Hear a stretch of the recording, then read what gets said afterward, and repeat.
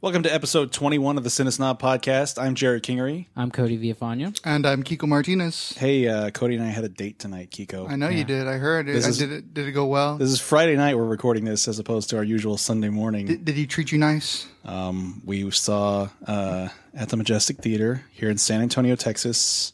Very romantic theater. Mm-hmm. We sat side by side as we watched Star Trek Into Darkness. Mm-hmm. The 2013 J.J. Abrams film, with the San Antonio Symphony performing the score by, how do you say it? Michael Giacchino. Michael Giacchino performing the score live to the movie. Mm-hmm. And I've seen shows like this before. I saw a Looney Tunes one, I think 2 years ago, which was really... that wasn't a movie. That's not a movie. Well, where they show, a film or something that's previously recorded, and they play along live with it. Was that like a series of cartoons? Yeah. Oh, okay. They do the famous one like the What's Opera Doc. Oh, right. But this was different. I'd never seen a full film done this way, and it was incredibly seamless. I don't know what you thought. There were times where you forget that there are like dozens of people playing this music live. You start watching the movie and you get sucked in, and the music is just perfect. It's and it's kind of like, it sounds like it's a track. I mean, it sounds so great. They were spot on. It was really, really impressive. And only when I would step back to think about it was when I would notice that the symphony was there. And I don't know if that's a compliment or not. I like to think that it is. Yeah. I mean, what you want them to play the score exactly the same and hit all their cues, and the cool thing is they hit all the cues, and when you have your big moments on screen when they're supposed to happen, the symphony's right there and hitting it perfect. And I guess I'd never really noticed how score heavy this movie was. No, I didn't either. And that's the cool thing about this event for me, was that yes, you kind of get lost in it and you kind of forget, but it does force you to focus a little bit on the score, because you're kind of aware that that's what's happening. Yeah, that's what you're there for. That's the reason we're here. And like 90% or more of the movie has music behind it. I was curious to watch the screening, the copy of the film they were showing without, because it obviously doesn't have the music track on it. Mm-hmm. So I wonder what it looks like just to watch it on its own. Yeah, it's just dull. That's going to be the next thing. The next series Majestic is going to do. Come see a movie without the score. It's just boring. Silent film. Like no orchestral stings or anything. No way to make you. Yeah. So I didn't get a chance to see this tonight with y'all, but I was wondering, like, does the music overpower the film? Like, can you hear the dialogue still? It's mixed perfectly. Yeah, it was astoundingly perfect, because that's what we were worried about going in. Was hey, maybe this is going to be too loud or too quiet, because I've been to events before, not at the Majestic, but at theaters, movie theaters, where the mix just isn't right. Mm-hmm. Like, and you can hear it. Usually the live events streamed in, you can hear like, oh, the music's too loud, I can't hear the dialogue, or vice versa. Mm-hmm. But this was really, really great. I was really impressed. Yeah, and I think everything could have maybe been a touch louder just all around, but if there's a lot of old people at the symphony, Cody. Their hearing aids would have busted. A lot of old people, and also a lot of nerds, I hear. Yeah, there was a lot of Star Trek costumes, and I gotta cop to something, because I've trashed this movie mildly in the past. I hadn't seen it all the way through since I originally saw it, and this movie kind of left a sour taste in my mouth the more I thought about it. But watching it again tonight, it's better than I remembered. Yeah, I mean, I actually really liked the movie when we first left, and I hadn't seen it since. Yeah. But it holds up. It holds up really well. It's a little bit hokier than I remember. There is a little bit of cheese to it, but I think that the emotional beats play out really well. I think that the performances are great. The characterization in these movies are so great.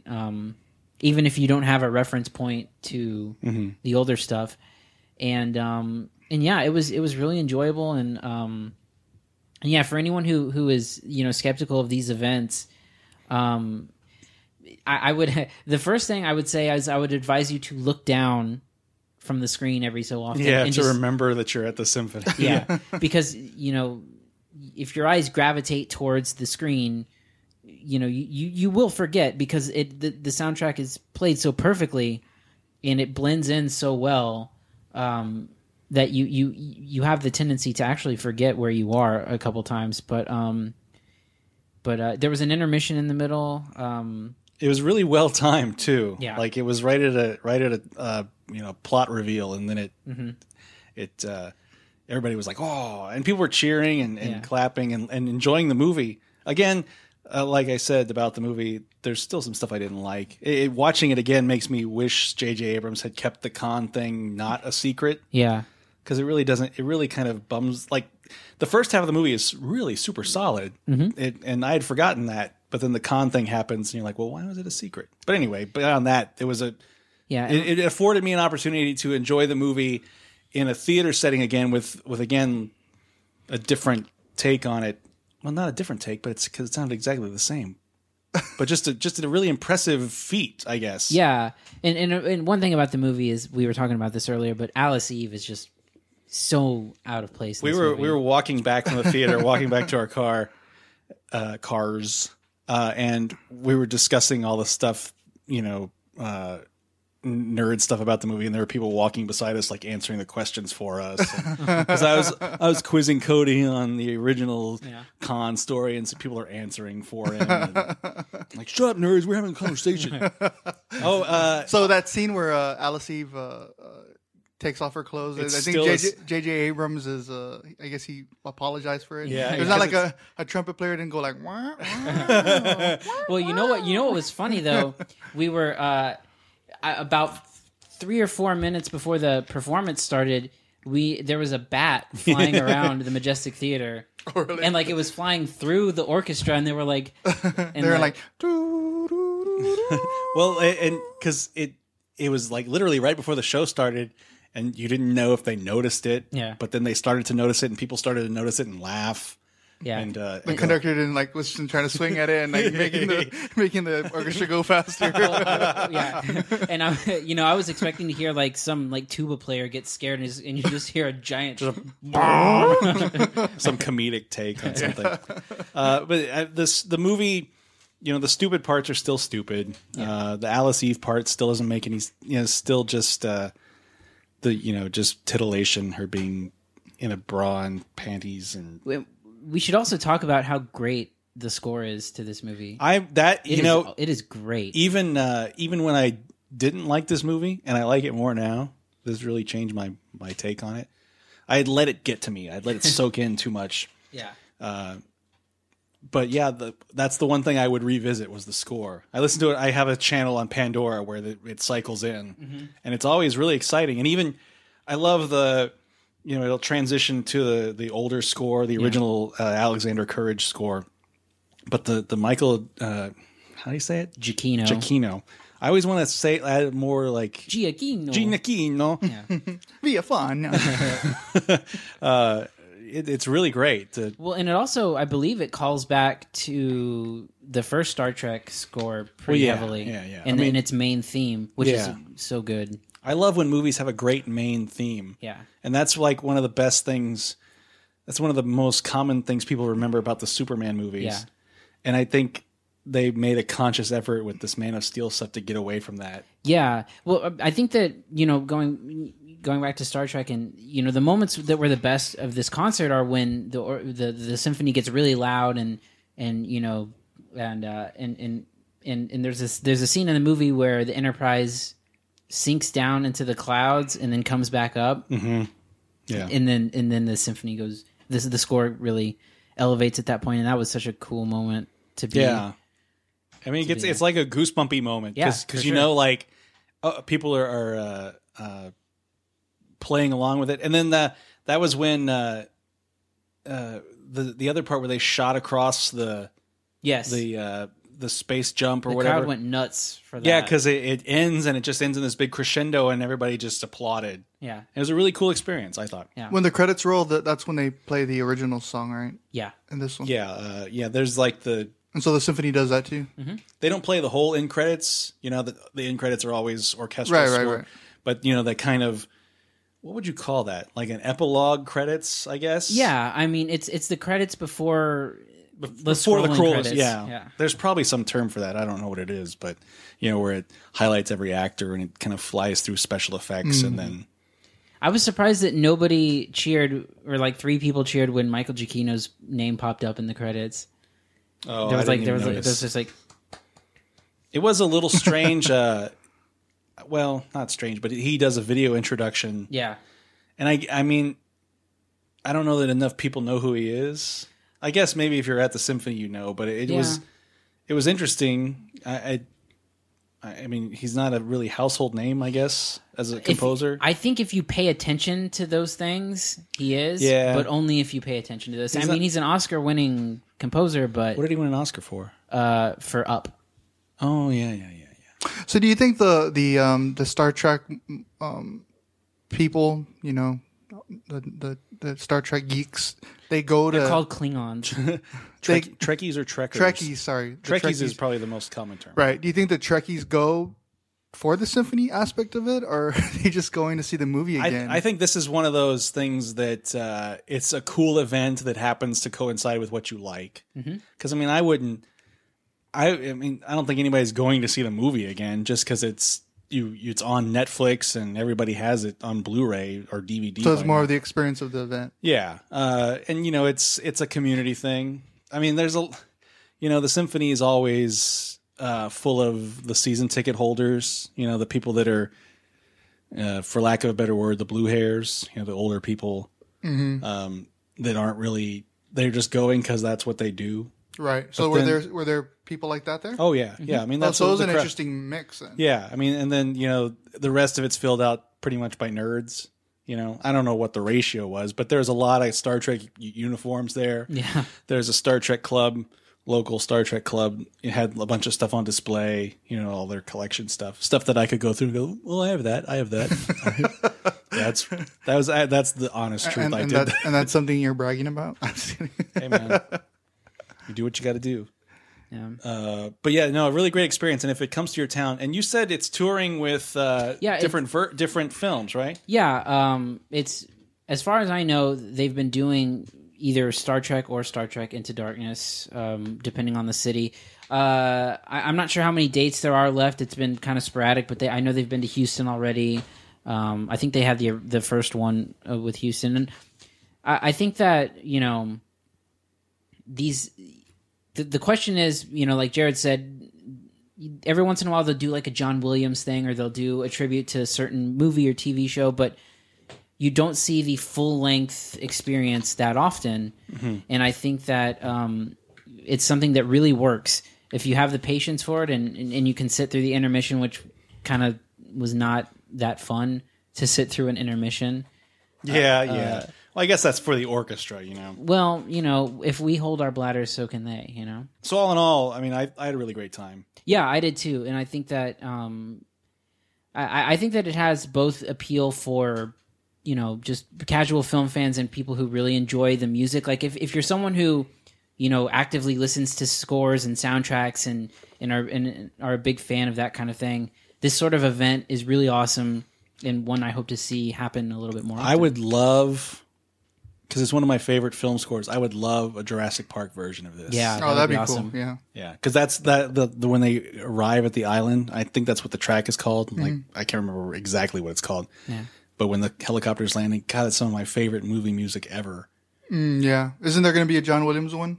Yeah, there's in May, I think, of next year, there's going to be a John Williams thing. Yeah, they're moving to the new Tobin Center here in San Antonio. So I haven't been there yet, but it looks amazing. We want to thank personally. Yeah, Laura Hernandez Zaplin was the PR person who set this up for us and helped us out, and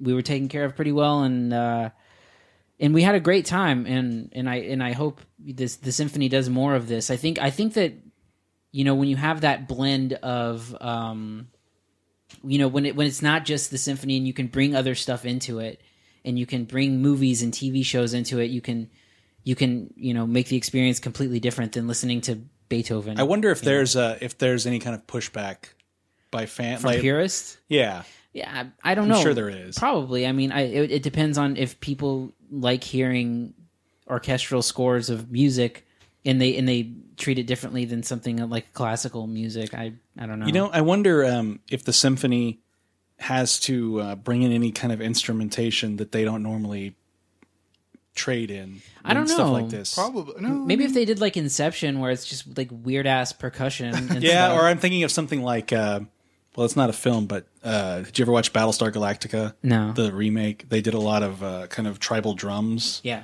So I guess that would be something that's probably not typical in every symphony. Yeah, I like that stuff. I like when movie scores use, weird percussion, or I actually think one of Giacchino's score, I think his Mission Impossible Ghost Protocol has a lot of weird percussion in it. I don't remember that one. It's really good if you have a chance to go back and listen to it. I wish I'm there a was big fan of his. There used to be I was telling you, there used to be a satellite radio channel on Sirius XM that was film scores, and they moved it to internet only. But it was something I'd listen to in the car all the time.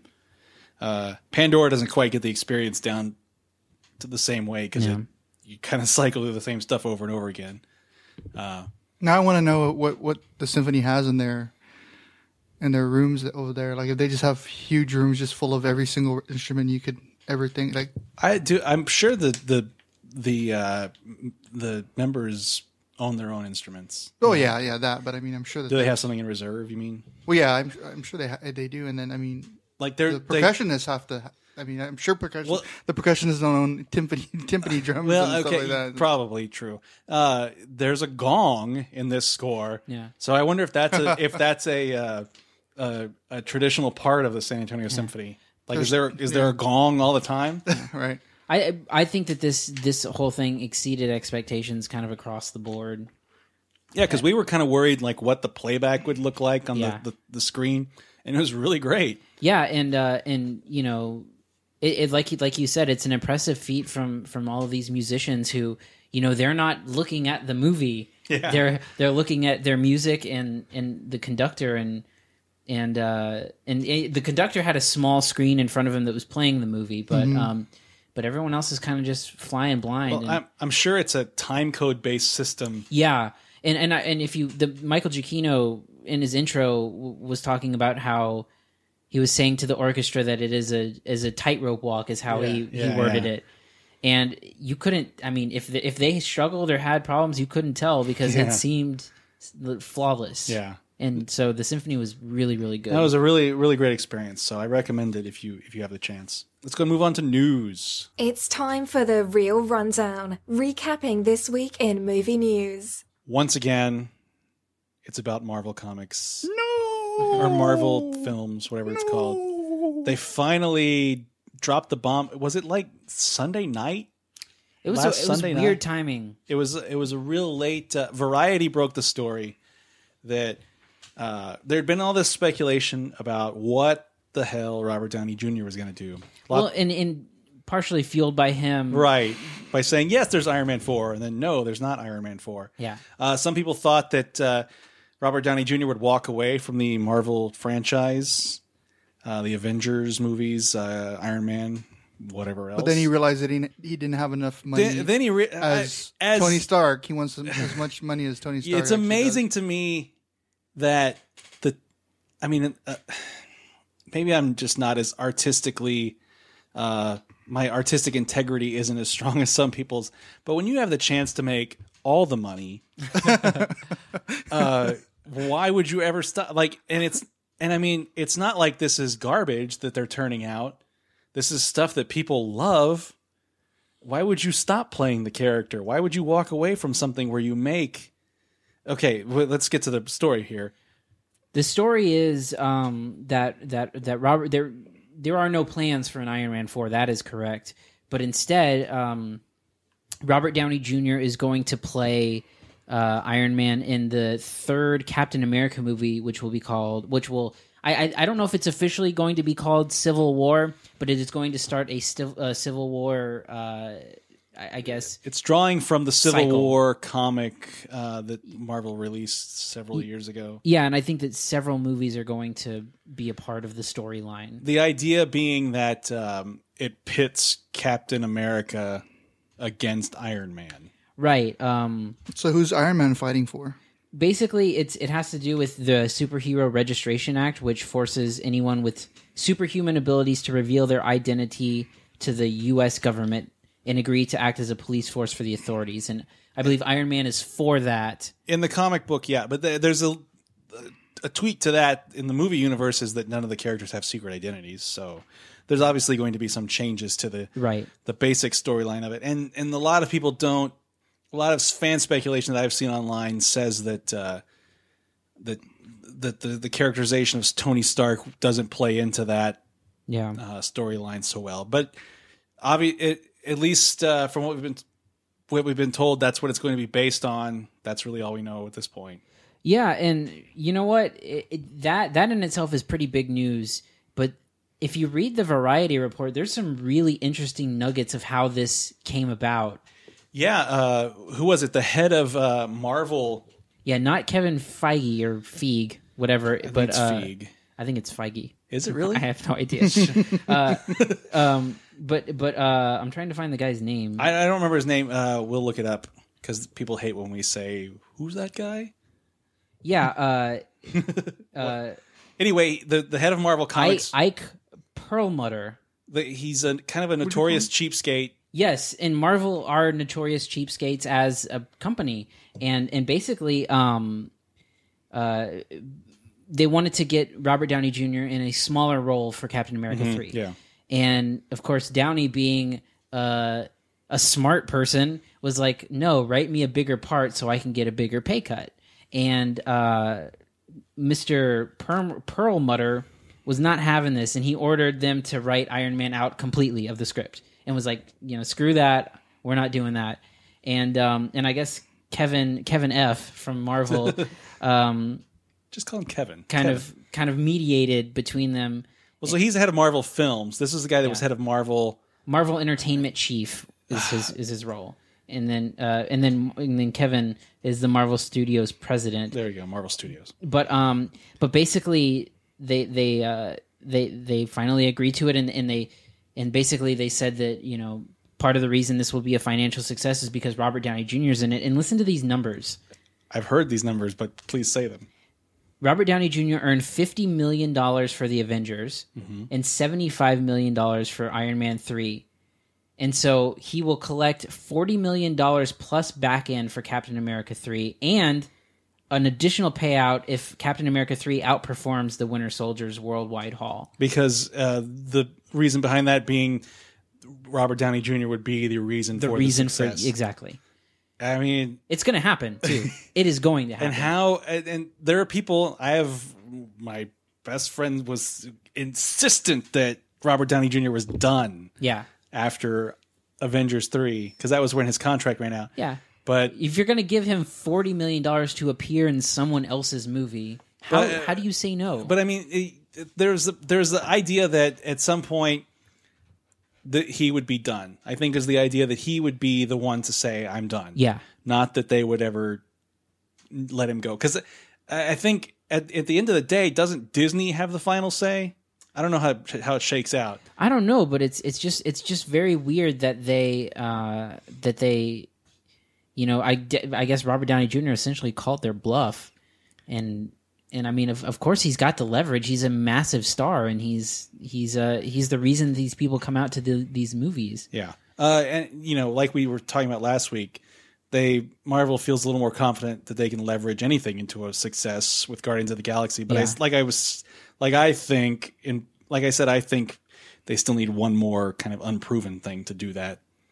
But apparently that's not going to happen anytime soon because we're sticking with at least Robert Downey Jr. The speculation still is that Chris Evans is done after Avengers 3. And the Variety thing says that basically the fallout from Captain America 3 will factor into Avengers 4. Yeah. So it's kind of like, Marvel has this and we'll bring up this, this long-sighted, if that's even a term, vision for these franchises. Farsighted?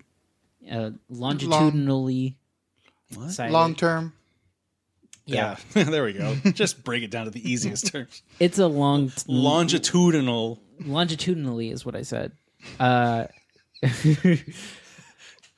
So yeah, it's What is that?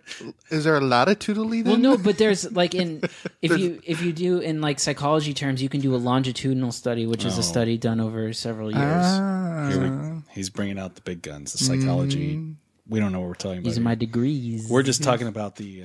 Oh, okay. Now he's showing us his MA. Okay, we see it. He's like, you can cross the international date line in psychology and get around to the prime meridian. You've made a real breakthrough. You're saying nothing. Those are longitudinal lines. Yeah. On the globe. Anyway, we are getting off topic here. Yeah, it's big news, and if anyone is familiar with the Civil War storyline, we won't say anything here, but there are pretty big implications for the future of Marvel. And I'm actually really interested in this. I think that the way that you keep these movies fresh is by pitting them against each other, because I think that when you have just some looming giant supervillain threat, it's going to start feeling.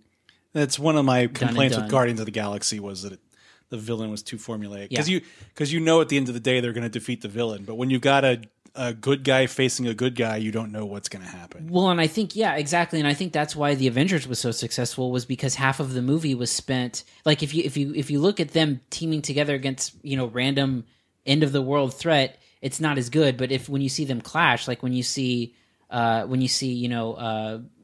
America and Iron Man go against each other in that movie, or Thor and Thor straight and up Hulk. tried to kill Captain America. Yeah. Like, he didn't know he was super powered. He was just going to smash him with his hammer. Yeah. He was just going to murder a guy. So yeah, I think this is a great way to keep things fresh, and I think it's continuing down this political thriller line that Winter Soldier sort of developed. Yeah. And it's it's a way to root them in realism, and sort of a way that The Dark Knight was so successful was because it was rooted in realism to an extent, and I think that's sort of a great way to go. But. Well, I think that the comic book movie is always kind of a evolving thing. You get too much of the same stuff over and over again, it starts to look all the same. Yeah. Guardians of the Galaxy was a breakout because it was so different. It was more Star Wars than it was Spider-Man or whatever. I just think the main concern is that at some point it's going to be too much as far as bringing them all together. So like when you have the Avengers interacting with the Guardians of the Galaxy, interacting with Doctor Strange and Ant-Man and everyone else they're bringing into the equation, it's just going to be too much. I was thinking about this the other day after I heard this. Like, I don't even know what the end of this would look like. It's kind of like imagining the end of The Simpsons. Yeah. Like what? Like, even if it's bad and it still makes money, why would they ever end it? You know what I mean? It's very true. But it's it seems like Marvel knows what they're doing at this point. Yeah. Well, yeah. I think they've known what they're doing for a long time now. I just don't know if they knew it was going to work as well as it has, and it has worked very well. Yeah, for them. Guardians of the Galaxy once again was the kind of. Like, fuck you guys, we can do whatever we want. Yeah. Fucking raccoon, sure. Well, fucking talking tree, whatever. Did you see when Chris Pratt was hosting SNL, they did a Marvel sketch about... Oh, yeah. What was it, like Some Shopping Cart or something was one of the movies? Yeah. And then was it Debbie? Or yeah. Just a woman's name. I can't remember what her name was. Yeah. Yeah. What do you think, Kiko? You've been really quiet. You know me, guys. I like a good superhero movie, but...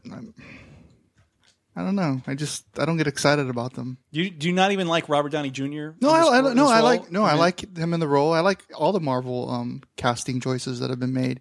Cody and I were talking about that earlier. I think, and we'll bring that up in just a second when we cover something else. But yeah. No, I mean, again, this year surprised me. I really liked Winter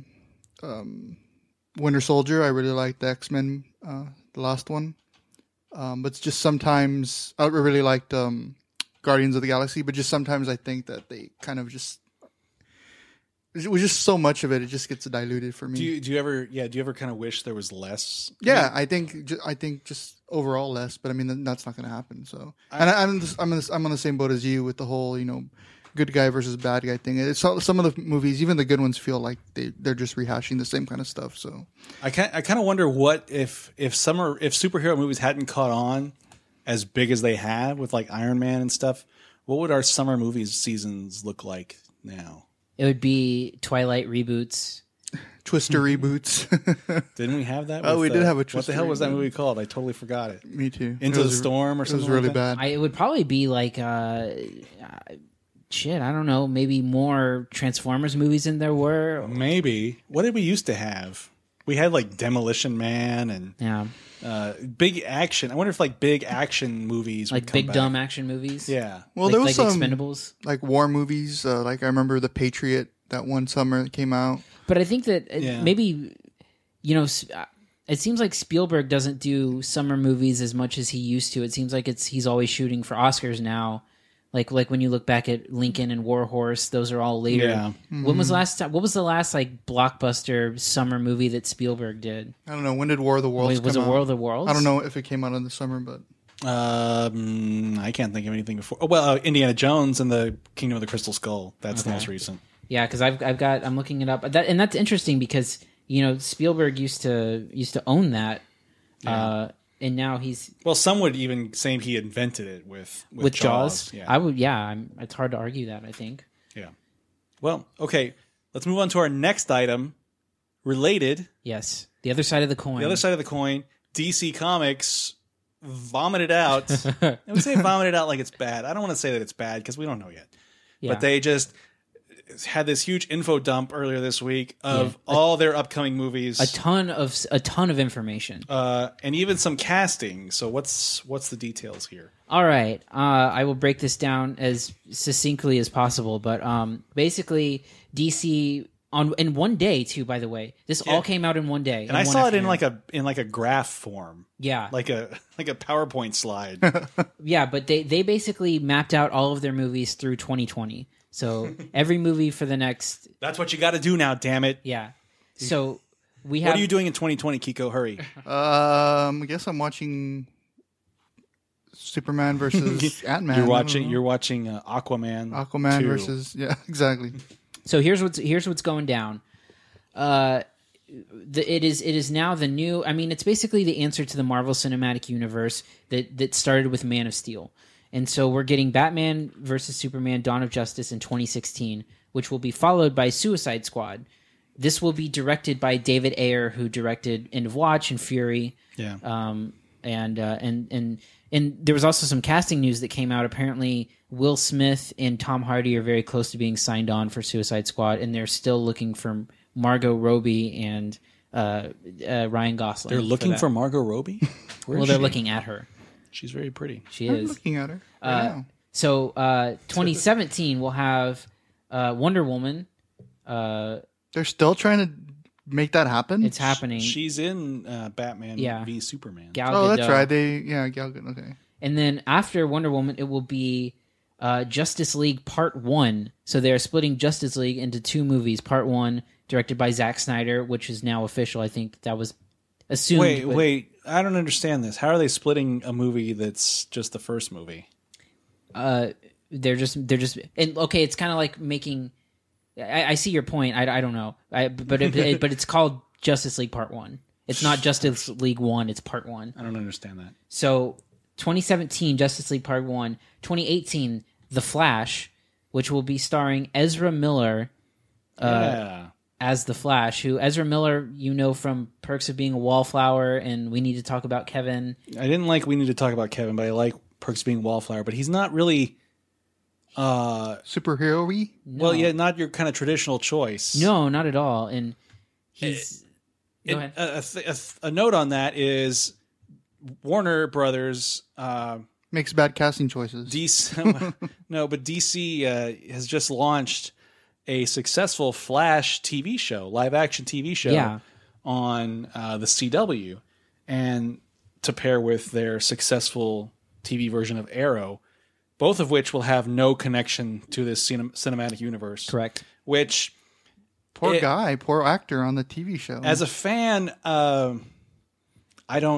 I would be disappointed. I don't watch Arrow, but I have been watching Flash, and I've really enjoyed it. I like the pilot. I haven't seen the second episode yet, but the pilot was good. Well, yeah, it's only been the second episode, so that's it's gotten great reviews so Yeah. far. And I know Arrow is really beloved by the fans Yeah. compared to the Marvel's Agents of S.H.I.E.L.D., which I think is boring, and a lot of people agree. the idea behind it is that DC, I assume, and I've heard this from a few people, that DC cares more about the international market than anything else, and it's hard to work. They don't the TV doesn't travel across the sea, overseas as much as the films do. So if they were to try to work these in, it would take a lot of continuity to explain. Yeah. I don't know that they couldn't do it easily, but it just seems like kind of a weird direction to go, to have two identical properties. Well, in the best case scenario, going at the same time. But they didn't they do Superman Returns when Smallville was still on the air? That's true, yeah. That's a different take, though. I mean, this would be like if they did, because Smallville was before he became Superman. Right. And Superman Returns was a quasi-sequel to the Richard Donner films. But this would be like having a Superman TV show, like a full-on Superman TV show, and then having a full-on Superman movie. Right. I guess it's the difference between like them doing Gotham now and having Batman and Superman. I mean, ostensibly Smallville and Gotham are prequels to whatever comes after. But wasn't he actually Superman in Smallville? He wasn't just Clark Kent, was he? The very last shot of the series is him becoming Superman. Okay. So that was part of the deal. Okay. But the Flash is the Flash already. He's a Flash from the get-go. Yeah. It's an interesting choice. I don't necessarily like it. Yeah. But I can see why they're doing it. It just seems kind of DC's been doing their TV really well with Arrow and now with Flash. Yeah. And I don't know about Gotham. Gotham's a different story, but did you name all the movies? No, I didn't. Sorry. It. After The Flash in 2018 will be Aquaman, starring Jason Momoa, which good luck with that. I don't know how you turn Aquaman into a serious character, but I don't know. Good luck. It just reminds me of Entourage. Oh yeah, that's right. Why? Because the main character in Entourage, Vincent Chase, played by Adrian Grenier, was supposedly the star of an Aquaman movie directed by James Cameron that was bigger than Spider-Man. Yeah. Oh, okay. And he looks nothing I like never saw Entourage, so. 2019 will have Shazam, which will have Dwayne "The Rock" Johnson as Black Adam. And then you'll have Justice League Part 2 in 2019. And then you will have in 2020 Cyborg, which will star Ray Fisher. And then who dat? He's a guy who's never been in anything before. He's a Broadway actor, a theater actor. He's supposed to debut in Dawn of Justice. Yeah. And then finally in 2020, they're going to attempt to right the wrongs of Green Lantern. So circle those calendars, kids. Here's the thing. This reeks of desperation from DC. Just trying to not get their asses kicked by Marvel. I mean, we've seen it already. Oh, and this is another interesting thing. With the planning ahead. Do you know that the DC had originally scheduled? I don't know what the weekend is exactly.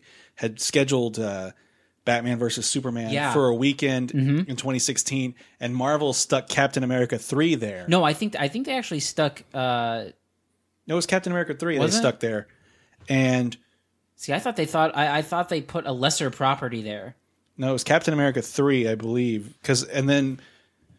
If this is my facts aren't 100% on this, but the point is, whatever Marvel put there, DC balked and moved Batman v Superman. Yeah, it was essentially a dick measuring move from Marvel, and it worked. But and the craziest part to me is thinking about the iconic nature of Batman and Superman. The DC was fearful that would be secondary, that would play less successfully than Iron Man versus Captain America. Yeah, I mean, what the fuck? And it was Captain America 3, right? But that's real. I mean, that's like fuck. So what is Marvel's move here? I mean, their move is to rake in the money. Well, I know, but I mean, with the whole planning ahead, do they go in and see where these movies are going to drop and do the same thing that they did and start? Marvel has already planned pretty far ahead in all of this, and evidently they have a grand plan in motion. Obviously, because they have this storyline, that the Civil War that they're going to carry over. I don't know if DC knows what they're doing beyond just. Well, it's DC's to screw up. As far as the competition is concerned, I think a rising tide lifts all boats in this case. And if DC turns out good movies, it's just going to benefit Marvel, because it's not going to be like, it's not going to be, somebody's going to, if somebody loves Batman versus Superman, they're not going to be like, fuck that Iron Man and Captain America shit. They're just going to be like, man, I can't wait till Iron Man, Superman, or whatever comes out. But here's the thing. Batman versus Superman better be pretty goddamn good, because they're already starting a leg down, because Man of Steel was awful. And I don't think it was what they were looking for. I don't even think it did that well financially. It about equaled, maybe a little more, maybe a little less. I don't know the numbers, but it was about as successful as Superman Returns. Right.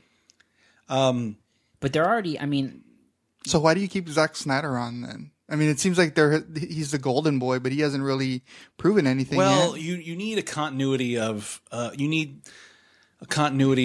people behind the scenes, and he's made them enough money. I would be hesitant to call Man of Steel a failure, because it made lots of money. It didn't do like Dark Knight money. But it was not well received critically, nor I don't think by general audiences. I don't hear that movie talked about in high esteem. But I would think you would go out and do what Marvel is doing and find, talented young actors or directors that have proven themselves in their first outing. You know what I mean? Like finding. Well, it's not even that, but it's finding like the Russo brothers, for example, was a great find for Marvel. Marvel, they didn't do everything right away. No. Who was Lewis? I don't know how you pronounce his last name. Letterer? Lasseter? I don't remember his name. But I don't even know. It was Incredible Hulk, right? He did the Incredible Hulk, and he had done just kind of journeyman stuff. It wasn't anything spectacular. And then Thor was Kenneth Branagh, which was a strange choice. Yeah, he's a great director, though. But It was a weird choice. And then I loved the choice of Joe Johnston for Captain America. I thought he nailed that. I loved the first Captain America so much. Yeah, I love the 40s setting, 30s and 40s setting. And then of course Whedon just hit a grand slam. I was talking to a friend of mine about this. I wonder because that was part of the Marvel announcement too, that Whedon might be out after Avengers 2. And that the Russo brothers might take Avengers 3. And I was wondering, because it's always, people know, quote, until it actually happens, and then, forget it. But I just wonder if Whedon would ever have the same sort of success.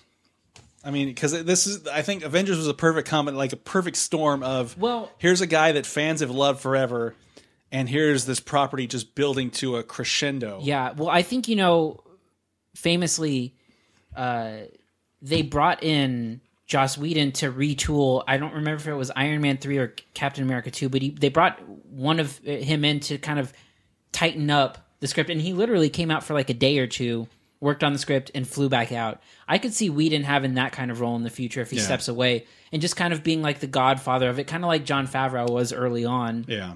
But I just think the thing with DC is that the movies are unproven in this current franchise they want, and Batman versus Superman is going to introduce a lot of characters. Well, I heard early on after Ben Affleck was cast that Ben Affleck was given that role.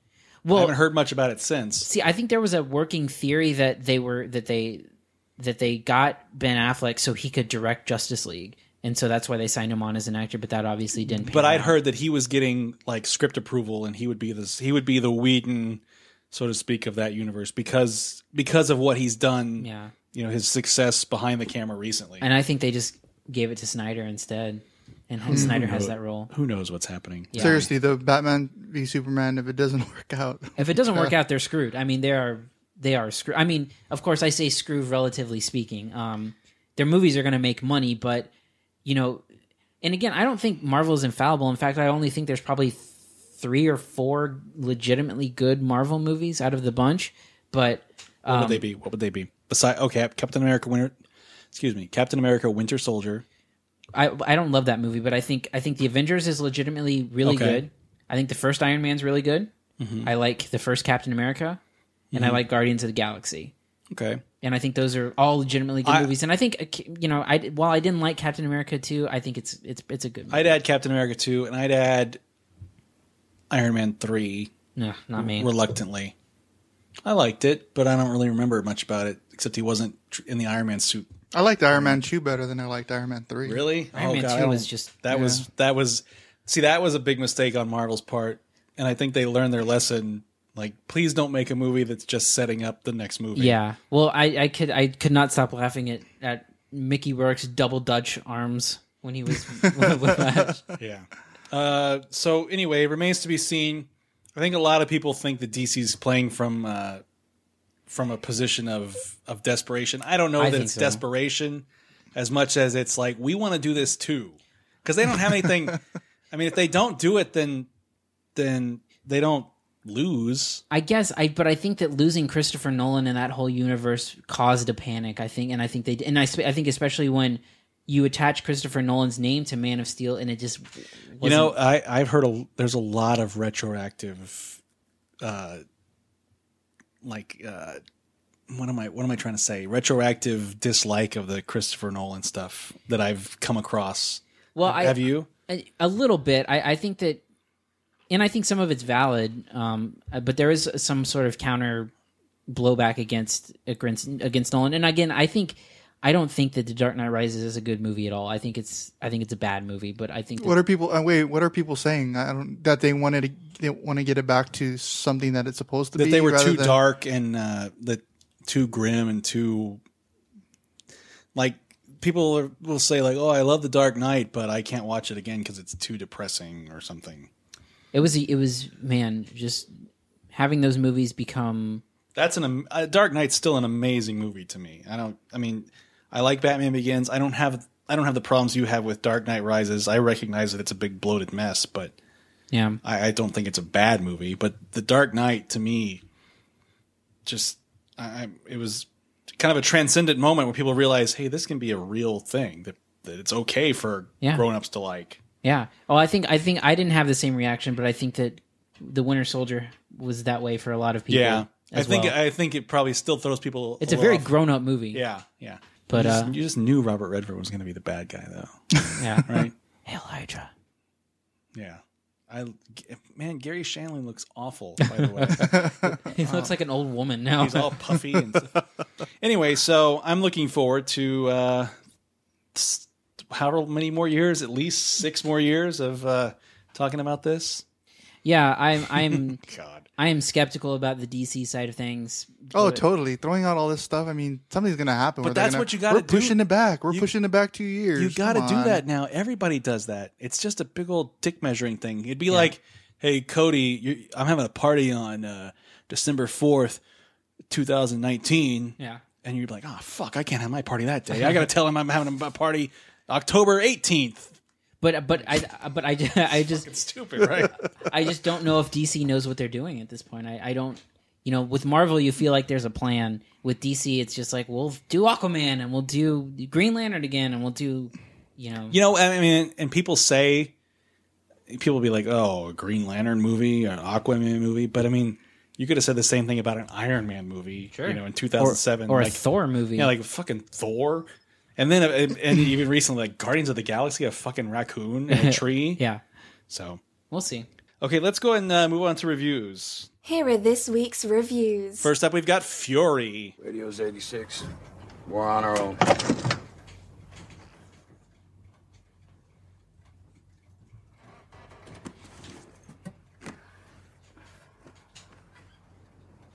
Good shot. Oh, that wasn't me. No, I'm the instrument, not the hand. God didn't call us today. You hear me, boys? What's he doing up there? Big paradise? Everyone else came up, snake eyes, but us. Lord's protection. We got it, don't we, boy? Yes, sir. We got yes, sir. Norm mowed them down, didn't he, too? Hey, good job, Norm. Welcome to the Army, Norm. You did good. Best job I ever had. Best job ever. Best job ever. Yeah. Best job I ever had.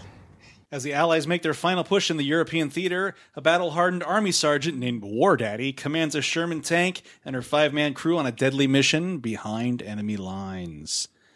I didn't see Fury. Why? Why didn't you see Fury? I don't. You I thought don't it know. was Samuel L. Jackson's standalone movie. I was like the Nick Like, too much. I don't know. I was tired. Oh, yeah. And Well. I stayed home and watched a Kirk Cameron movie instead. Awesome. So I didn't see it. So, but the two of you did. So Kiko.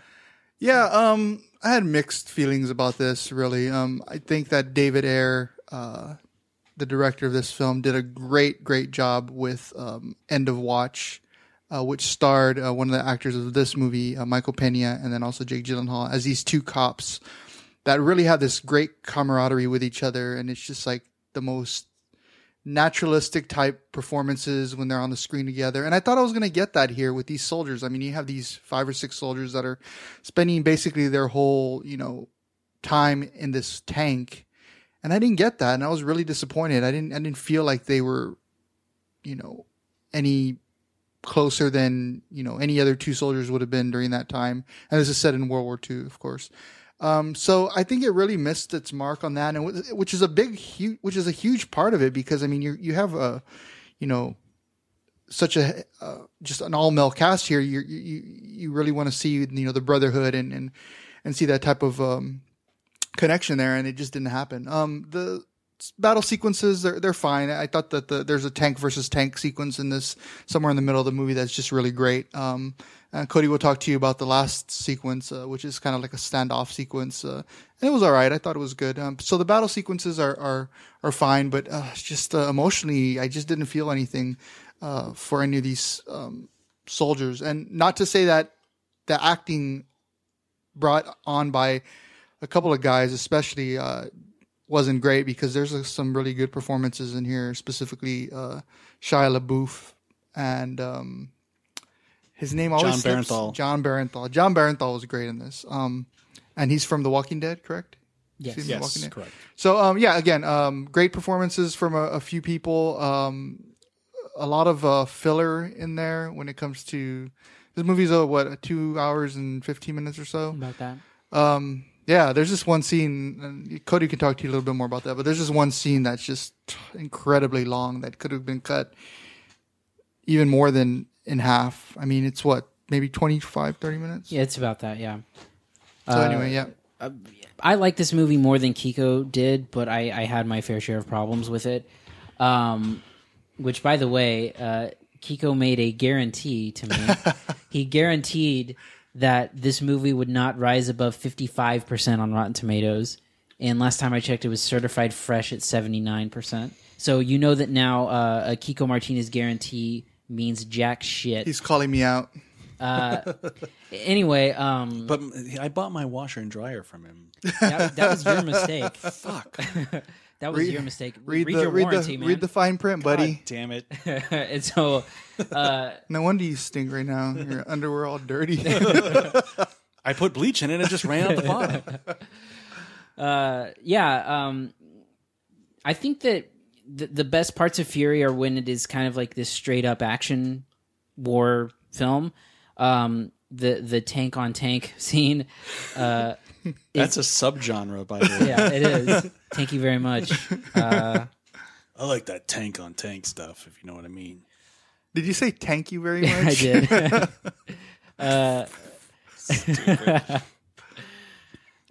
It's I'm late. honestly, why didn't this movie come out on Thanksgiving? Right. It is getting late.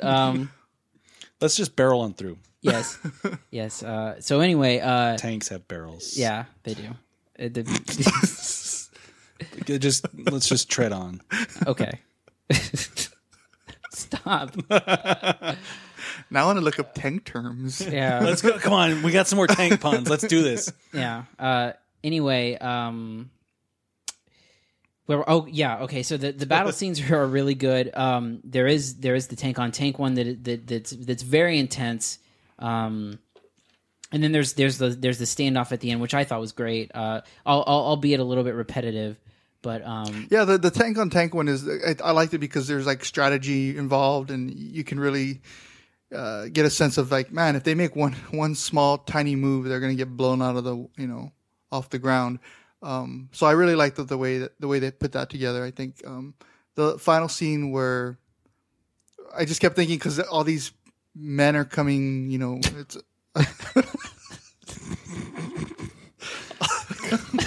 Anyway, how old are you guys? Jesus let's. Christ. I want to. I'm so curious. late. Do either of you have World War II movie fatigue? Because I kind of do a little. As much as Marvel fatigue, not really. No, I don't think so. I mean, we haven't really had the Tank Squadron movie. Well, so but I mean, it's okay, framing it, but it's I framing mean- it different. I mean, if it's the same movie over and over again, then yeah. But yeah, the acting performances, I agree with you. Shia LaBeouf is very good in this movie. John Bernthal is good. Michael Pena is kind of just there. You're not a Shia LaBeouf fan, are you? No, I'm really not. Would you say this is probably one of his better performances? That Yeah, you've it's the seen? best thing I've ever seen him in. Logan Lerman's kind of a weak link. I get the character, and I guess he does it fine, but I don't think he's that good in it. Yeah, I mean, I talked to you about this. I mean, the character. I mean, he's this innocent soldier who's thrown in Yes. to this war, horrors of war. the horrors of war type thing. The first thing that pops up that did it brilliantly was when Charlie Sheen came into that role in Platoon. So same type of character. I mean, he doesn't want to really be there. He's really innocent. He's never seen anybody die before, that type of thing. He's a typist, I think. Yeah. Logan Lerman's character. Yeah, I came here to type 60 words a minute or something. He says, and that's a big problem, because where the movie starts to fail is one, when it gets into anything deeper than just kind of war stuff. I think that the movie is really bloated. It could use a good 45 minutes of shaving off of it. Mm-hmm. That's what I do every day. It takes you 45 minutes? Dang. Yeah. Jared's a bear. I It's also a tank on tank action. I also think that the movie's severely underwritten, and I think that's its downfall. I hear it's really gory too. It is, and I think those are good elements. I think there are certain scenes where David Ayer is able to show really the brutality of war and how violent it is, and how does not spare any gory details. But there's a lot of soldier speak in it. It's very cliche at times, the dialogue, and then like Kiko said, there's a scene towards the middle of the movie where and I get what they're doing. It's basically Brad Pitt and Logan Lerman trying to find some sort of normality in a return to basic normal life. Excuse me. And it goes on for like 25 or 30 minutes of like cooking breakfast and Yeah, they go into this one house of two German women. Yeah. And you think, I mean, I don't know what you think, but the town is already blown up, to bits.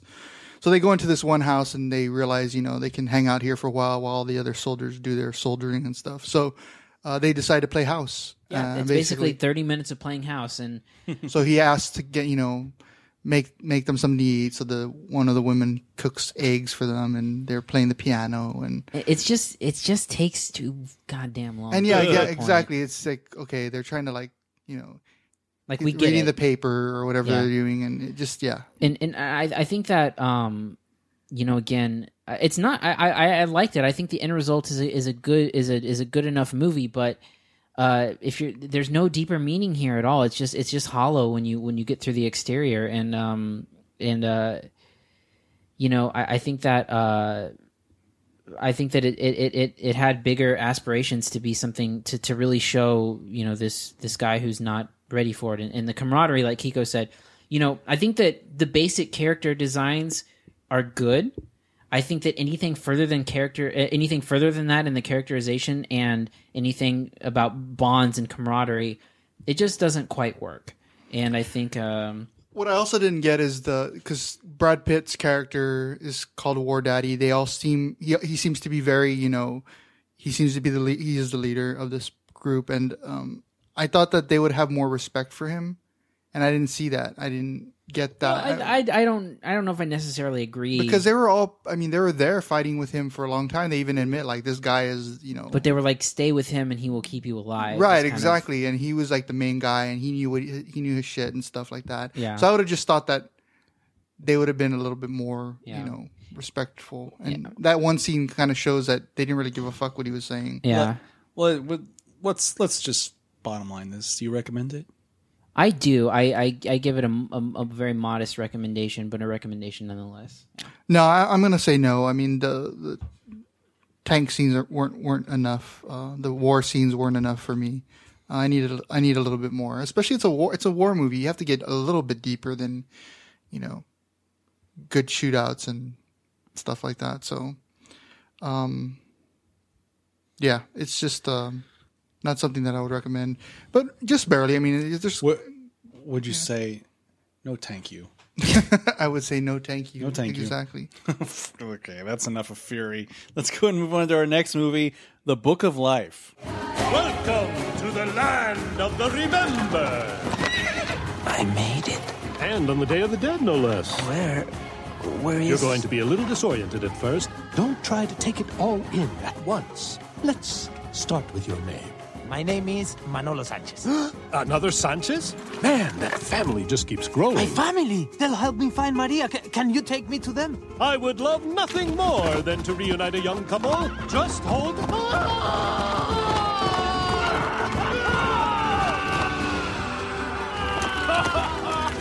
You know, I've been down here for years awaiting my beloved honey bunny. Hi, honey! Too soon! All right. In the Book of Life, a young man who is torn between fulfilling the expectations of his family and following his heart embarks on an adventure that spans 3 fantastic worlds where he must face his greatest fears. That's really generic for this movie. Did you know what I did right there when I screamed? Do you know what that's It's a called? grito. Ah, very good. So, Cody, you didn't see this movie. I did not. Kiko and I did. Kiko, what'd you think? You know, I was familiar with the director, George Gutierrez, some of his past work. He did a really, really underrated animated show for Nickelodeon a few years ago called El Tigre, The Adventures of Manny Rivera. It only lasted 1 season, which is pretty crazy because it was actually very good. What is that? Aren't seasons a little longer? How many episodes did it I'm have? not sure. I think maybe because I know cartoon 15, seasons 10, are usually shorter or longer. no Longer. Oh, well, I don't know. They usually pump out like 30 of them. Oh, really? I'm not sure how many episodes he got through, but 1 season. That's it. That's all they gave him. I talked to George last week, and he just felt like those kind of flavors weren't people weren't ready for that here because it's really based on more Latin American culture and stuff like that. So, well, this is based on, and then this is based on the Day of the Dead, Dia de los Muertos, and the style of it is just great. I mean, I really enjoyed some of the the rendering of the characters and a lot of the backgrounds. If people aren't familiar with the Day of the Dead, it's the kind of really ornate skulls you see. Like that's kind of the big motif is the really decorated skulls. Right. It's a lot of color, a lot of there's altars that you set up for people that have passed away, loved ones that have passed away, and the idea is that you set up altars for them so they can come back and enjoy the stuff that they liked when they were alive in the afterlife. So if you know somebody who loved I don't know, the Dos Equis and, barbacoa tacos or, Why does it always have to be something Hispanic? or it could be apple pie and, whatever. You put it on their altar and then they return and they enjoy it. And that's the premise of this movie is that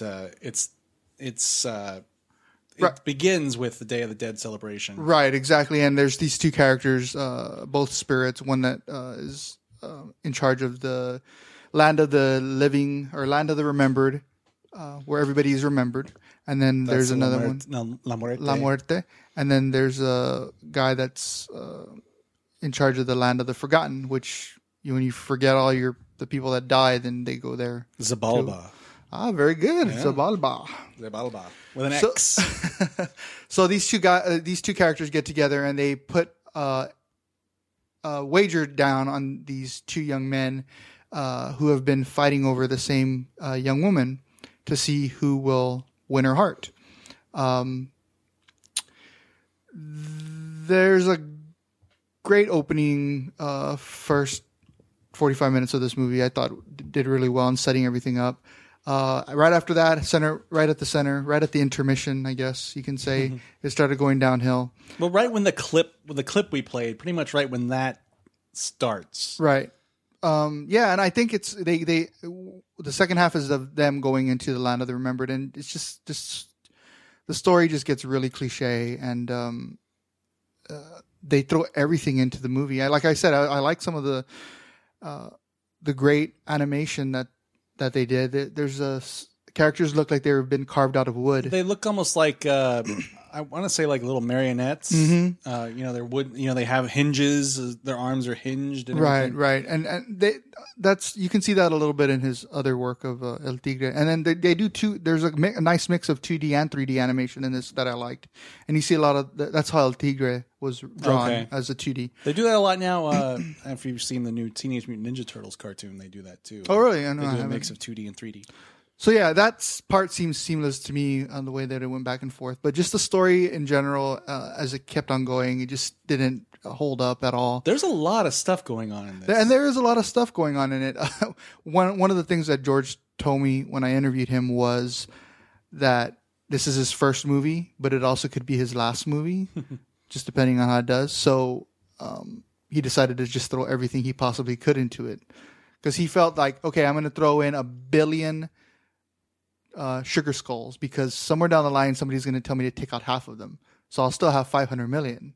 But then during the production, they let him basically do what he wanted, so the 1 billion sugar skulls ended up literally 1 billion. No, it's just a kind of a metaphor. Okay. He put in so much of it because they thought they were going to ask him to take a step back and say, hey, this is too much, but it ended up being the final film. So there's a lot of stuff. It's like it reminds me almost like of how there's too much in Transformers, where you really can't even keep your eyes focused on something on the screen, because it's just so colorful and there's so much background and there's so much everything that's happening that. Well, I meant more of the plot.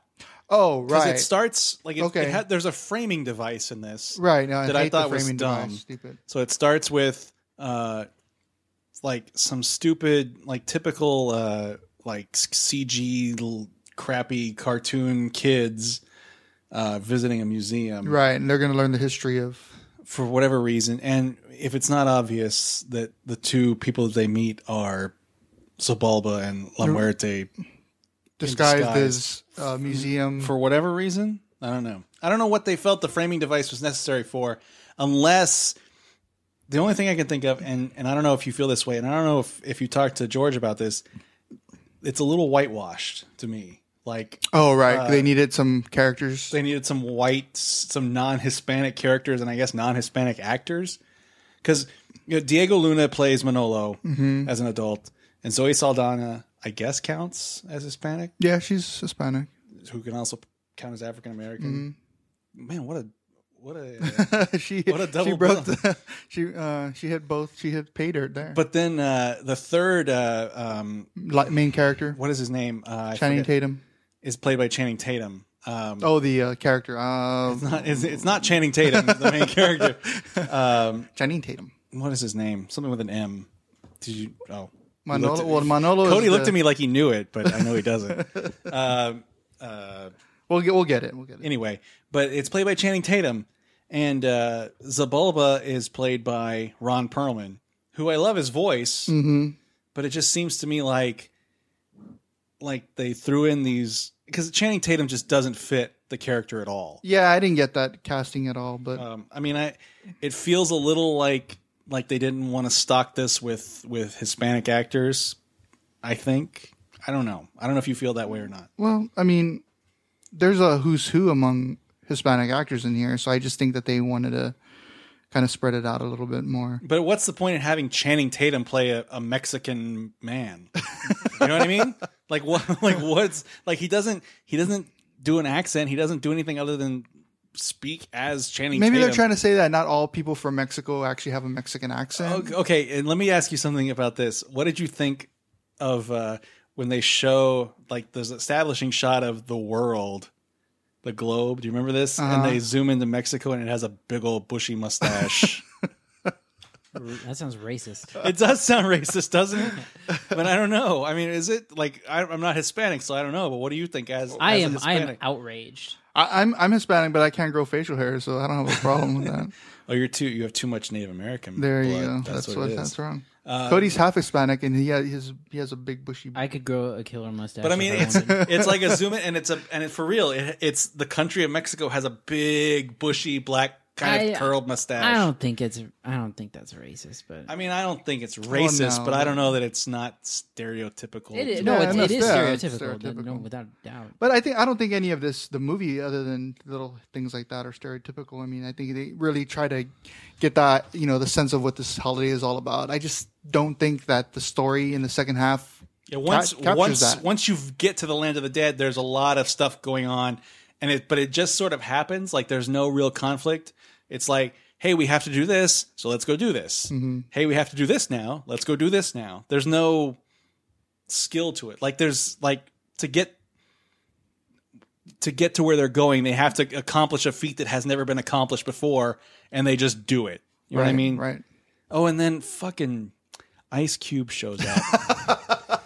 Maybe that's why I hated this the second half of this movie so much. So there's 3 mythical characters that are in charge of the afterlife, I guess. There's La Muerte, who rules the land of the remembered.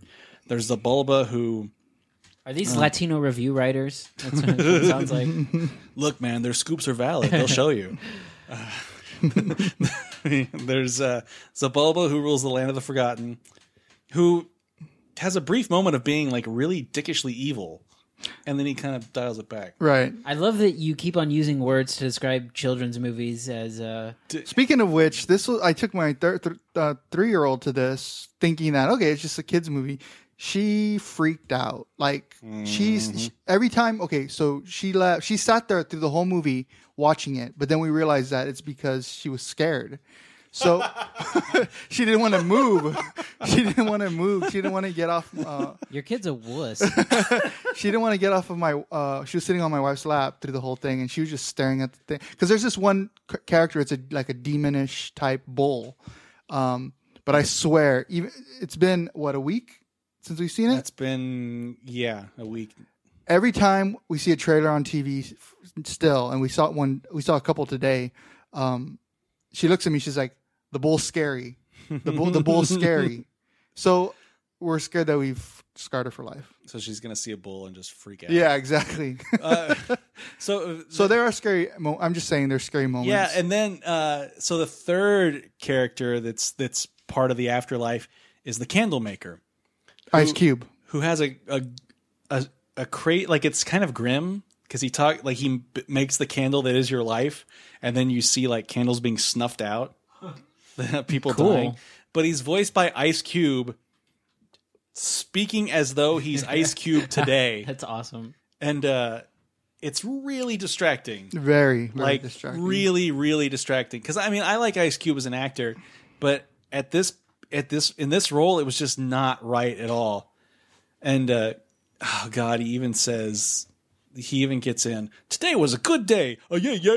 Like, and at that point, I was like, oh fuck. And he's just like, whatever. I'm getting a fucking paycheck for this. So, do you guys recommend it? I'm just on the side of not. I think like Kiko was saying, it looks fantastic, and I think the Day of the Dead, the imagery of the holiday. Again, if you're not familiar with it, I mean, take a look at it. It's what is it? Is it technically on Halloween or the day after? It's the day after. The day after. So it's always right there paired with Halloween, and there's a lot of beauty to it and a lot of kind of repurposing grim images like skulls into something really pretty. Mm-hmm. And I think this movie does that really well, but just the story just doesn't support it. I love the animation part of it. I think he does a great job putting these characters together, even the ones that we don't like. Like, I mean, the Candlemaker was very weak, but he seemed pretty cool. And he had a beard made of clouds, right? So it's kind of, but I love the look of this. I really do. I really love the way that they put it all together. I can't recommend it. I can't, because it's just very, very weak in the second half. Again, I love the way that they set it up. That framing device just pissed me off, though, too. I hate framing devices typically, but this was just extra. Like, why is this even here? Like, the story alone was enough. Right. Anyway, that's a no for me. Yeah. Sorry, Book of Life. As much as it pains me because I'm brown. As much as you wish you could grow a mustache like Mexico did. You know what? I should do a TV show called Brownish. Yeah. There you go. Make some money. All right. Moolah. Gonna go write my pilot now. You should have said make some dinero. But I'm gonna have Anthony Anderson in it too. You get Zoe Saldana because she can do both. Oh, that's good. And we can have a crossover episode. Shit. This is money in the bank. Yep. All right, let's move on to our last review, Men, Women, and Children. Donna, why don't you tell us what brought you here tonight? Thanks. Well, my daughter is getting to an age where she's starting to develop. And, I was just wondering what the laws were about what you can and can't post on the internet. In our state, the laws are far more lenient than they should be. They are? Yeah. If someone is sending photos to your daughter... Yes, but I'm also actually wondering about if she were to send her own. Oh, I see. Like, if she were to take a picture of herself in a bathing suit. Before you go, I want to give you a pamphlet about the dangers of selfies. Great. Oh, God. All right, let me get through this summary here. A group of high school teenagers and their parents attempt to navigate the many ways the internet has changed their relationships, their communication, their self-image, and their love lives. The evil internet. We all saw this movie. Fuck this movie, first of all. But Cody, you start. We saw this together. Yeah. This is a abomination of a movie. This movie blows. I don't even know where to start, so I'm just going to start rattling shit off. First of all, this is from Jason Reitman, who has done some fantastic films. Up in the Air and Young Adult are my two personal favorites. Also has done Juno. I love Up in the Air. It's an amazing movie. Yeah, Up in the Air is definitely his best. Also done Juno, Thank You for Smoking, and then last year's bad. Last year's really bad. Labor Day. So, in his follow-up to Labor Day, he proves to be on a cold streak because this movie sucks. I'm going to try to navigate this, but it's going to be really hard. First of all, I don't know what this movie is about. Is it about sex? Is it about the internet? Is it about both? I think it's about anything that you say that you think it's about. I think that's one of the problems here. But it's not successful in any of it. Right, but it tries to do it all. Well, and it's not breaking any new ground. No, not at all. I'm in like even the visualization of text messages and stuff like. Chef did it better. Okay, yeah, and then even like. Did either of you see Warm Bodies? Yeah. Mm-hmm. Warm Bodies had a joke at the beginning about everybody being zombies looking at their phone. And then I because of Ansel Elgort, is that how you say it? Is in this film also. It just reminds me of Fault in Our Stars, which did it fantastically as well. Yeah.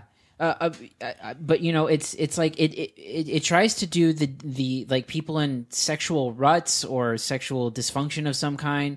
And that doesn't really pay off. You've got a character, a kid who, got so, I guess. The idea is that the internet has made people distant? People distant from one another. And the availability of pornography for this kid who's 15 it's basically desensitized himself to pornography. And so he can't become aroused unless he can't fuck a pretty hot girl. Yeah.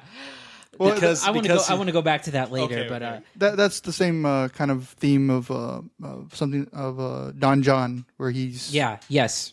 So he can't perform unless he has to go deeper and deeper. Perform into, like tap dance. What are you talking about? Yeah, he can't tap dance with his dick unless. So anyway, so yeah, and then there's also the internet side of things, which is kind of played by a terrible Jennifer Garner in a terrible role, just the most annoying role of an overprotective mom who there's nobody like this that exists. And she's wearing Jennifer Garner, who I really liked recently in Alexander and the Terrible, Horrible, No Good, Very Bad Day. I think that was she was good in Dallas Buyers Club. Oh yeah, I forgot about that. But she is saddled with like the worst role in this terrible movie. Yeah, as sort of she's wearing nerd glasses and she's okay. If I'm gonna guess that she's got a teenage daughter, she's roughly 35 to 40. Yeah, she has a 15-year-old daughter, so she fucking grew up with this shit because that's how old I am. Yeah, so she knows what's on. It's not like my mom, right. It's a 59-year-old woman. My mom's not that old. She'll get mad if I say that. But she doesn't listen. If she did, she'd be outraged. But it's not like somebody who didn't grow up like with computers. This is a woman who was in her 20s when this stuff exploded. So she knows what the fuck it is. So it portrays her as this just the sky is falling freak who monitors her daughter's text messages with some like ridiculously fake technology. Yeah. Like a USB keylogger that just plugs in. Yeah. This movie is so hard to talk about because it's so sprawling. There are so many characters and storylines in this movie, and they try to juggle them all at once. So Jennifer Garner is one of those stories. Like we said, she's an overprotective mom. There's another story with Adam Sandler, who's making another dramatic turn here, trying to alongside Rosemary DeWitt, and they play a couple who have lost the spark. And there's the hilarious thing of where they show an Ashley Madison commercial, and people behind us were like, and I'm like, yeah, that's Ashley Madison. Everybody in the there were a bunch of old biddies in the theater. Oh my god, they were like just astounded by everything. Yeah. Okay, so the premise is with Adam Sandler and Rosemary DeWitt, they're a couple that's lost their spark. Adam Sandler jerks off to porn to the point where he's clogged up his computer with malware. Yeah. So that's when he goes to his son's computer, who's the boy who's desensitized to sex. I actually like the malware part. That's funny. God, you don't know how many computers I've fixed. Yeah, of people that are like, "Can you help me?" So that's so they each go their separate ways to find what they're looking for. Yeah. One and the DeWitt goes through Ashley Madison and finds a. I could have gone my whole fucking life without David Haysbert, who plays the guy she hooks up with, talking about how she would only be able to fit half of his dick in her mouth. I was trying so hard not to laugh when he basically turned into like Barry White. But yeah, and then we have a story of Judy Greer and her daughter. This is the worst. Who basically is like putting her on like an underage kind of like tease porn, softcore porn. She's making money off of her daughter. Well, no, hold on. The setup is that Judy Greer is a failed actress. Yes, she had gone to L.A. and got pregnant by a producer, who also she must be like 35. Yes. Also, so she grew up with this shit too. So she knows what she's doing. So she goes back to Texas. This takes place in Austin, though you would never know it. No, not unless you pay attention to the background stuff. So she goes back to Texas to raise her daughter, and her daughter is just this vapid bitch who wants to be a star. Yeah, she wants to be famous. So the pathway to this is she's creating she created a website for her where she poses in like it was started as a headshot thing. Yeah. And then it's lingerie. And pervs started emailing, asking for private shows. So she's basically doing like child porn teasing. Yeah, like she's not full on naked or anything, but she's in like bikinis and underwear. But this vapid character that she is, like you described, she's just the worst character. And what you were saying, There's a scene where she hooks up with the guy who has the porn problem. Because remember, all these stories are intertwined somehow intertwining and it's together. like, and spoiler alert, he can't get it up when they do it or whatever. So like, she's this impossibly hot actress and character, and she's like, her explanation is, I thought you were my best chance. Like, at what? Like, okay, yeah, because she talks about having sex, like bragging to her friends. Yeah, but then it's which, by the way, just lie about it. If you're not going to do it anyway and lie, just lie about the whole thing. But then then she kind of implies that she's a virgin. Is that what that scene's supposed to mean? I don't really know, because there's a line that says you are my best chance, like your best chance at having sex. Like, really? Like, yeah, like she's really smoking hot. Yeah. Like, and apparently just easy as pie. Like, yeah. just one of those things that, like, she's down. She's DTF, as the kids say. She's definitely DTF. And then you have the storyline. But see, you thought that was the worst. No, I thought this one was the worst too. The eating disorder Yes. one. Okay. Oh yeah, I forgot about that one because it. Oh fuck. So basically, it's this girl who I guess used to be overweight, and she Was she? I didn't even get that part. Because remember, when she's talking to like the jock guy who is a jock but doesn't play sports apparently. Okay, yeah, because she's another one of the friends of the vapid bitch. But remember, there was the line about having sex with her if he could find the hole. Oh yeah, she lost all that weight. But really? she looks, See, that didn't. But no, there's several mentions. But the her weight actress loss. looks like she's like 12. Yeah, by exactly. the way. Yeah. So you're like, So- wait a minute, what? Like, yeah, and so basically, she's starving herself. She has an eating disorder, and there's so many things wrong with this. But the first thing is she has plastered on her wall pictures of like crazy skinny women, and it's just plastered with like flat stomachs and stuff like that. and they're all in their underwear. And J.K. Simmons, who plays her dad, just kind of pops in and looks around and like, nah, nothing. He pops in, brings her dinner, Yeah. and then she gets on. And I guess, see, this is the one story that doesn't really have any kind of connection to the internet. Yeah. Except that she visits.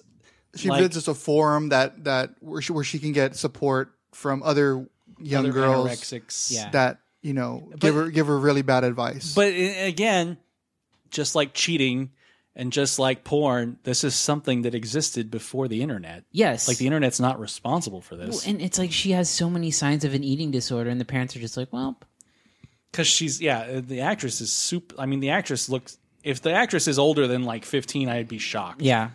And she's totally obsessed with this football player. And again, like we said, he's got a leather jacket with a number on it, but yet he's sitting in the stands of a football game. I don't know. And he's introduced.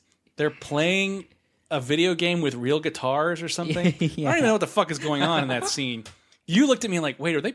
Are those real guitars? Yeah. They're strumming guitars, like, and he just looks like the worst douche. Yeah, Like he's just an asshole. Like, I mean, but like even like the character design, like they made his hair like greasy. Yeah. Like it's just this vapid fuck, Yeah. this fucking tool.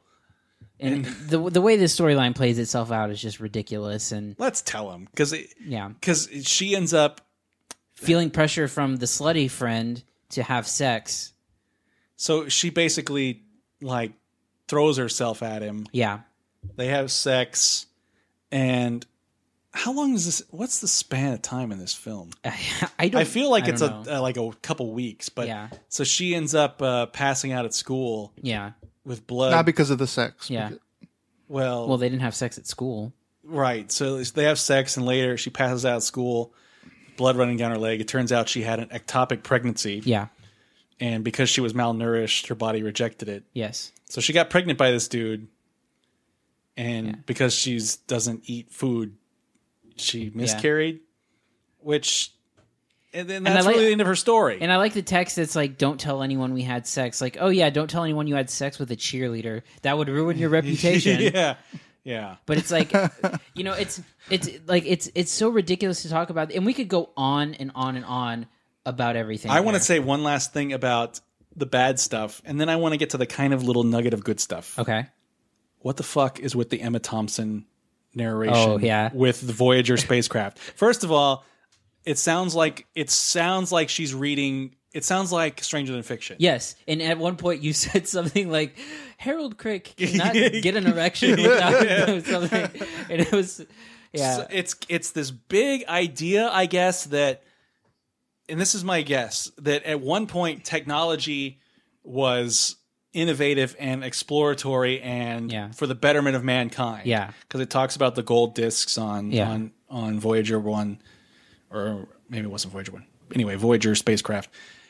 And then it cuts to the vapid shit that we do with technology now. Right. Which is an easy fucking argument Yeah. and really Yeah. pedantic for... It is. You're absolutely right, yeah. And I mean, and it's got these big ideas that have definitely been made before. But are they even really big ideas though? Well, that's what I'm saying. It thinks it's got these giant ideas about technology and the internet and stuff. But it's like it doesn't stay on anything too long, because when you think it's about technology, then there's stuff about sexual dysfunction, and it goes. Well, I think back and that forth. I think that all of it is supposed to be tied into how Like easily they the internet It's facilitates. like they it go all. hand in hand, or dick in hand, as it were. But the one, like I wanted to say, the one good thing about this thing, and it's really small and really tiny, but the Ansel Elgort and Caitlin Dever storyline, I think is decent enough. It reminded me too much again of The Fault in Our Stars, except nobody was dying. It's the best part of the movie. Yeah. And again, it's not all good, because there is that odd explanation of exactly what Tumblr is. That's the fucking thing about this movie is that it's like a teen would never explain to another teen. Well, actually, here's what happens. She goes, I actually have a secret Tumblr where I write stuff down that I'm feeling, and sometimes it's not even what I feel. I just copy what other people say and post it. I'm like, yeah, that's Tumblr. And I'm 35 years old and I fucking know that. You know, Yeah. it's a fucking Tumblr. Like that's what you do. Like if you look at anybody's Tumblr, it's You like just reblog. You just reblog pictures. yeah. from So other people. so the movie takes time out to explain to the old timers, I Yeah. guess, you know, what exactly this what's a Tumblr? Yeah. But the scenes between them, I think, are really great, and even Dee Norris playing Ansel Elgort's dad spends most of his time in the movie not having anything stupid, not doing anything stupid until the very end. Yeah, everyone in this movie is a piece of shit except for basically Dean Norris and then the kids. I mean, every adult in this movie, I guess I should say, is a piece of shit except for Dean Norris. And Judy Greer has other than being a complete moron about the child porn she's forcing her daughter to do or allowing her daughter to do, has some moments of clarity, because the scene we played was a scene where she visits, I don't know what the fuck is going on. Jennifer Garner has a class on how to not, or some support group on how to not. Yeah, this movie is just such a swing and a miss. It's such a misfire, like from every single angle. I don't know that it's a swing and a miss. I don't know that they're even in the same park as the ball. They're playing two different sports. Like they're like someone brought a basketball to a hockey game. And there's just no way to work it out. Yeah, it's a mess. I've seen people comparing it to like Crash. I think that's an apt comparison. Except for it never really does come together completely. I mean, I mean, Crash came together, but like it was totally dishonest, as though there's only like 3 cops in L.A. Yeah. Oh yeah, I hated Crash. But this just has, it indicts the internet to a point where it's like, are you shitting me? This is 2014. And you're like talking about the ills of the internet. Like it's an indictment, but I can't dig a message out of this thing, no matter how you slice it. I mean, I guess the internet is bad. I guess, like, I mean, the internet's bad because it takes away human interaction. I don't know. It's just like it's filled with so many awful characters, and like every single second Jennifer Garner's on the screen, you just want to like throw something at it. And the weirdest part is like you think she's a single mom at first. Yeah, but at least what I thought. Yeah, and then her like her husband's around. He's like, like it's the kid's dad. Yeah, like, he's probably the most realistic character in the whole movie because he doesn't do shit. Yeah, but and just the whole plot line of her, she has a keylogger, like some like ridiculous magical USB device. It's it monitors her daughter, but it doesn't monitor the secret Tumblr page. The keylogger doesn't log the keystrokes that she makes on that page for whatever reason. God, man, oh, God. It's just insulting, and it's so poorly written. It's just such a. He didn't write it, did he? Yeah, he co-wrote it. Oh, he co-wrote it. Yeah, but you interviewed him. Did he have a clear message behind this? Well, I remember I asked him if this was supposed to be like a what's the term? Can't even think of the term right now. Dog shit. I don't know. Satire? No, no, not Get back to satire. No.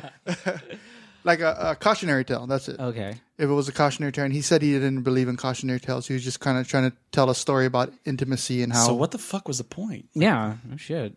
It just seems like a scare tactic. And I mean, I work in local news, so I mean, we trade in this stuff. You know, where it's like, can you believe what kids are doing on the internet these days? It's that, but it's a little bit. I feel like it's mixed in with like the shit that Aaron Sorkin does on the Newsroom, where it's just like just like hindsight, revisionist history type stuff, where it's just like we know better and you don't. Like that sort of and thing. then even like stuff like World of Warcraft gets shit on. Yeah, like it's as though it's some evil. And I don't really think there's no real point of view at the end of it. There's no. Like, you never see... The only person you see that has overreacted and gets her comeuppance, I guess, is Jennifer Garner. You know, nobody else really... But, you know, even... And again, look, we're not going to turn on the spoiler zone. I'm just going to spoil this. But she poses as... oh, yeah. Caitlin... because Ansel... okay. She finds Caitlin Deaver's secret Tumblr. Yeah. Which Caitlin Deaver told Ansel Elgort. They have this budding relationship. Yeah, that's the only place they can talk without. If you ever get a message from me, there on Tumblr, you know that's me. Yeah. So Jennifer Garner finds that. Yeah. And after Dean Norris, who finally turns into a shitty character. Which by the way, I called the credit card company and they deleted your account. Like, what? Yeah, your World of Warcraft account was deleted by the credit card company. His biggest complaint was that guys were talking shit about his mom. Yeah, they were like, fuck your mom. Like, as though... as if that's what they literally meant. And as if this fucking man has never heard that shit before. Right, exactly. Like, God, these are real people that lived in the world. They didn't just fall out of the sky. and so anyway... They're not like it's not like all pastors or something, you know, like, oh, what? Yeah. They're not talking about the Lord and... So anyway, they get to a conversation. She finds the Tumblr page, Jennifer Garner does, and she poses as her daughter and talks to Ansel Elgort when he's really upset and basically says, I don't want to talk to you anymore, blah, blah, blah. Yeah. And so it leads to Ansel Elgort's character attempting suicide by overdose. And Jennifer Garner gets there and she sees what she's caused, and there's just no consequences to it. There's nothing after it. There's nothing that shows that... Like, that's a jail sentence. Yeah, she let a kid... she almost led a kid to suicide, and they just kind of... But I mean, there's been cases where that's been prosecuted. You know, people posing as other people. There's a infamous case of a woman doing that and leading a girl to suicide. Yeah, you know, as though she was posing as other girls bullying her. And I mean, this is awful. It's awful. And where's Dean Norris during any of this? Like when Jennifer Garner shows up, or like it's like there's no consequences to the actions that she had. And like this is a character you almost want to see get her comeuppance because she's such a wretched bitch in the movie, and it's like nothing happens. There's no change. There's no change to her at all. No, she does change. She cries. I mean, I guess at the end she does. She takes the key logger out. Oh well, but she doesn't. But there's no like, oh fuck, I almost killed a kid. Oh no, there's none of that. Like what the hell? You know, that was having an. I mean, and it's really I mean, that's a kind of a heart-wrenching scene. Like, because he's, you know, it's honest from Ansel Elgort's character's point of view. You know, he's bummed out and he's trying to get a hold of the girl. Yeah.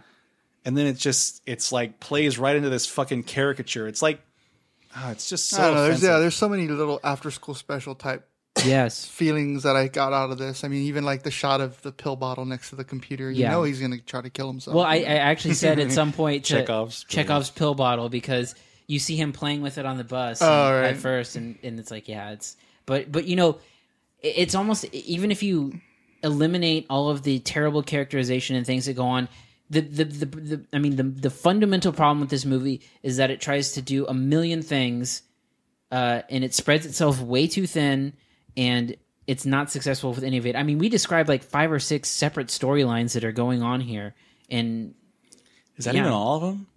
Yeah, that's all of them. Okay. I think.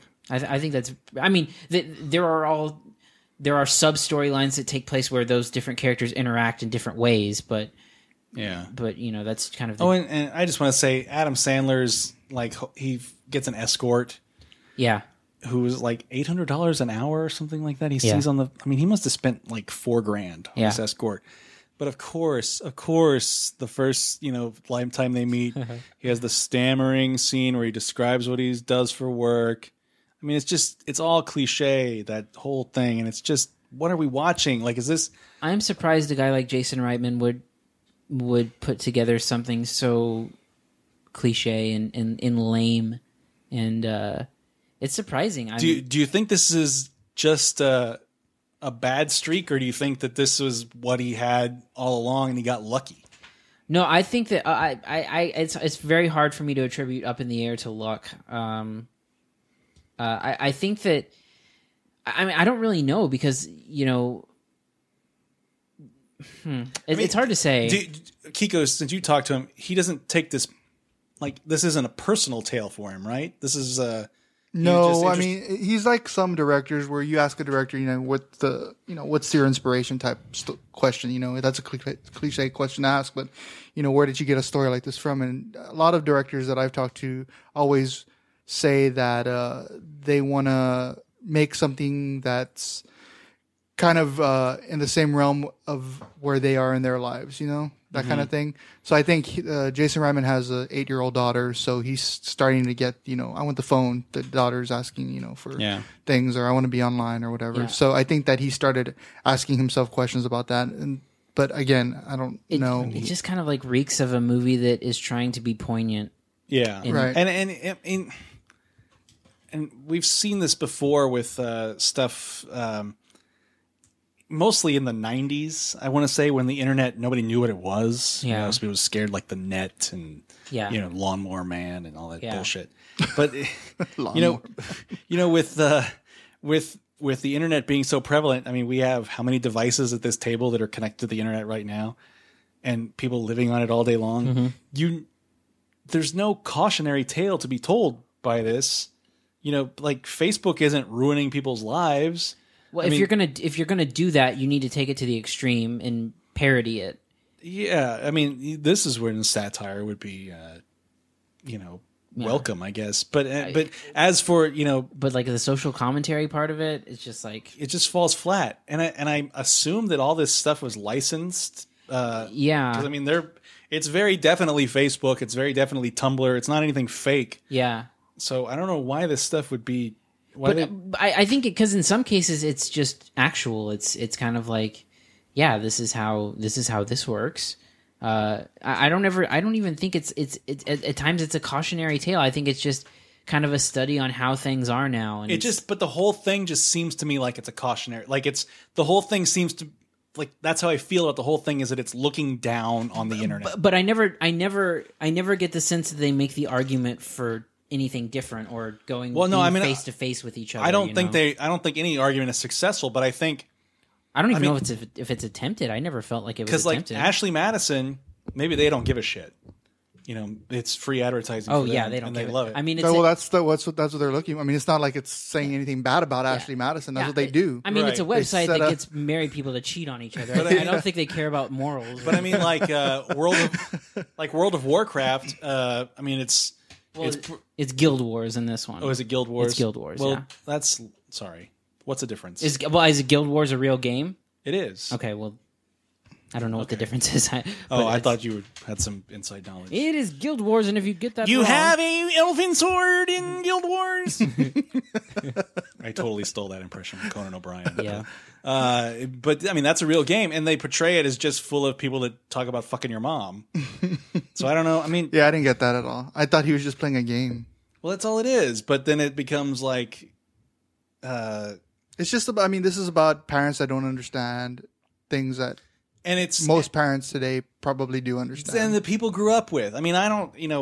I know people my age that have teenagers. I mean, if they had a kid like right out of high school, then they've got a 15-year-old, 16-year-old. This reminds me of like when Facebook first started. I remember at my old job, they didn't understand why I wanted to put it why I wanted to use it for the company that I worked with, because they thought it was going to give everybody a virus. Oh, yeah. Yeah, like you sign up on Facebook and you're going to get, malware. The company. I mean, newsrooms around the country were reluctant to embrace it. Right. But now, if you're not on Facebook, you're doing it wrong. You know what I mean? Yeah. Because I mean, everybody's there. Your mom's there. Your dad's there. Your brother. Your sister. Yeah. Your aunt. Lots of ants. Shares from your aunt. Lots of ants. More ants than anything else, I think, really. But I mean, there's nothing. I mean, there is dark and evil shit on the web. I mean, even something that can be used for good, like Reddit, is full of terrible stuff. Did either of you see Disconnect, the movie that came out? No, you told me about that though. Right? It's a little bit similar, and it's not a great movie, but it's a lot better than this. What is it? Is it a?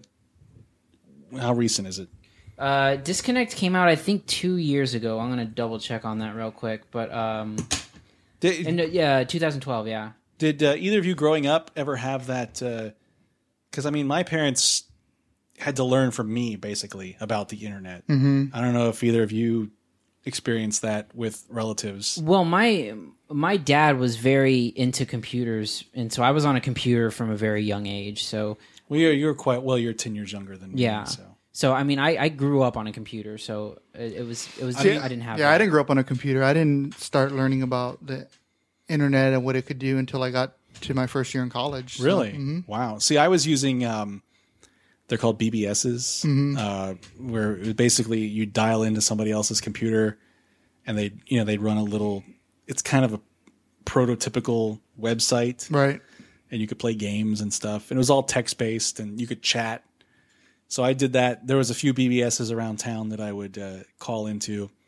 I'd be up late at night playing stupid games, and my mom would pick up the phone like, "What's this noise?" The modem. And then we got into America Online. Right. That was the first taste of the internet for me. That was probably in 93, 94. Really? I think I started off on Net Zero was the first internet I had. And then, like I said, my parents learned from me. 93, that's pretty early. I can remember being on AOL Instant Messenger talking to friends in 5th grade. Like that's how early I started chatting. Wow. I was typing out college applications on a typewriter in 1998. Wow. See, I mean, we had a computer. We got a computer when I was in 7th grade because we had a computer lab in middle school, and they used Macintosh, and I was blown away. A lot of Oregon Trail?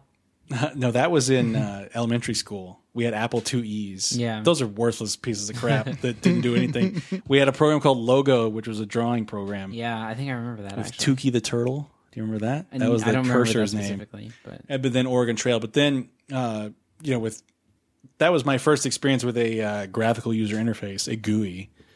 And then we bought a Packard Bell. We got a Packard Bell for Christmas, and it had a dot matrix printer. Mm-hmm. And that was like, you had to tear the sides off. And we'd print banners and shit for people's birthdays. But yeah, I mean, seriously, I was the computer guy, and I fucking still am for the family. Are you serious? You get calls from your aunts? I get calls from my grandfather. I get calls from my grandfather, from my dad.